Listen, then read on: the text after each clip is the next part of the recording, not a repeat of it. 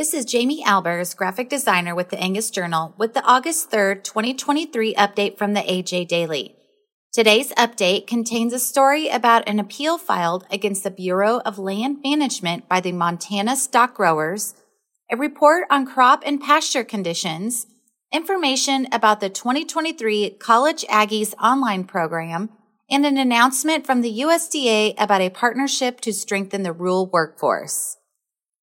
Montana stock growers file appeal against the Bureau of Land Management, adapted from a release by Paige Nelson for Angus Beef Bulletin. Creating an American Serengeti sounds intriguing, right? That is if you don't consider the 610 million acres of federally owned land across most of the West where the buffalo still roam and the deer and antelope still play, as they have for thousands of years, as in an already existing American Serengeti. To put that into perspective, 80% of Nevada is owned by the federal government and is protected from ever being developed into anything other than wide open space.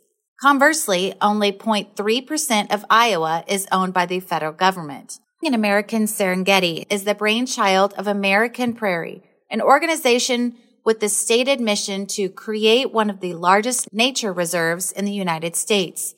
To read more, go to angusbeefbulletin.com/extra.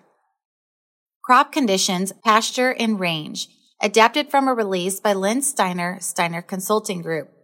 The dominant appraisal of corn conditions remained fair to good across the 18 states listed in Crop Progress. 55% of the crop conditions are rated good to excellent, which is behind last year's numbers by about 5%. 30% of the corn crop is listed as fair, which is 5% higher than last year for the same week. Corn rated poor and very poor combined for 15% of the crop conditions compared to 14% last year. Corn is wrapping up the silking stage. Nationally, 84% has been reached silking compared to 82% for the 5-year average. 29% is in the dough stage, on par with the 5-year average. For the full report, go to dailylivestock.report.com. Ryan Goodman and Jen Sorensen to share consumer engagement tips with 2023 College Aggies Online participants, adapted from a release by Animal Agriculture Alliance. Ryan Goodman, also known online as the Beef Runner, and Jen Sorensen, former president of the National Pork Producers Council, will mentor 2023 College Aggies Online participants as they compete for scholarship awards and build resume experience. The 2023 program kicks off on September 11th.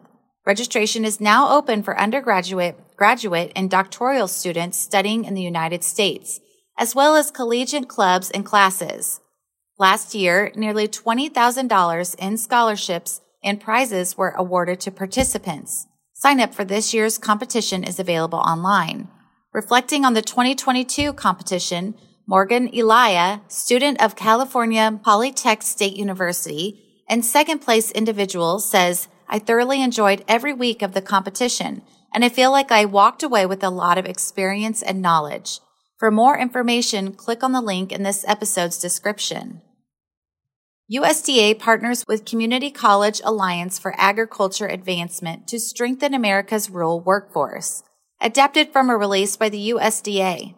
USDA Acting Rural Development Under Secretary Roger Glendinning, August 2nd, announced that the USDA is partnering with the Community College Alliance for Agriculture Advancement to strengthen the nation's rural workforce. Through this partnership, USDA and the Alliance will provide community college students in the Midwest with resources and skill set that will help them advance in careers in agriculture and rural economic development. The partnership will also help to ensure rural communities across the country have the leaders and workforce they need to thrive. Glendinning said USDA works with rural communities to make sure people everywhere have the resources they need to access quality education and good-paying jobs. To read more, click on the link in this episode's notes. The AJ Daily is compiled by Paige Nelson, field editor for the Angus Journal. For more Angus news, visit angusjournal.net.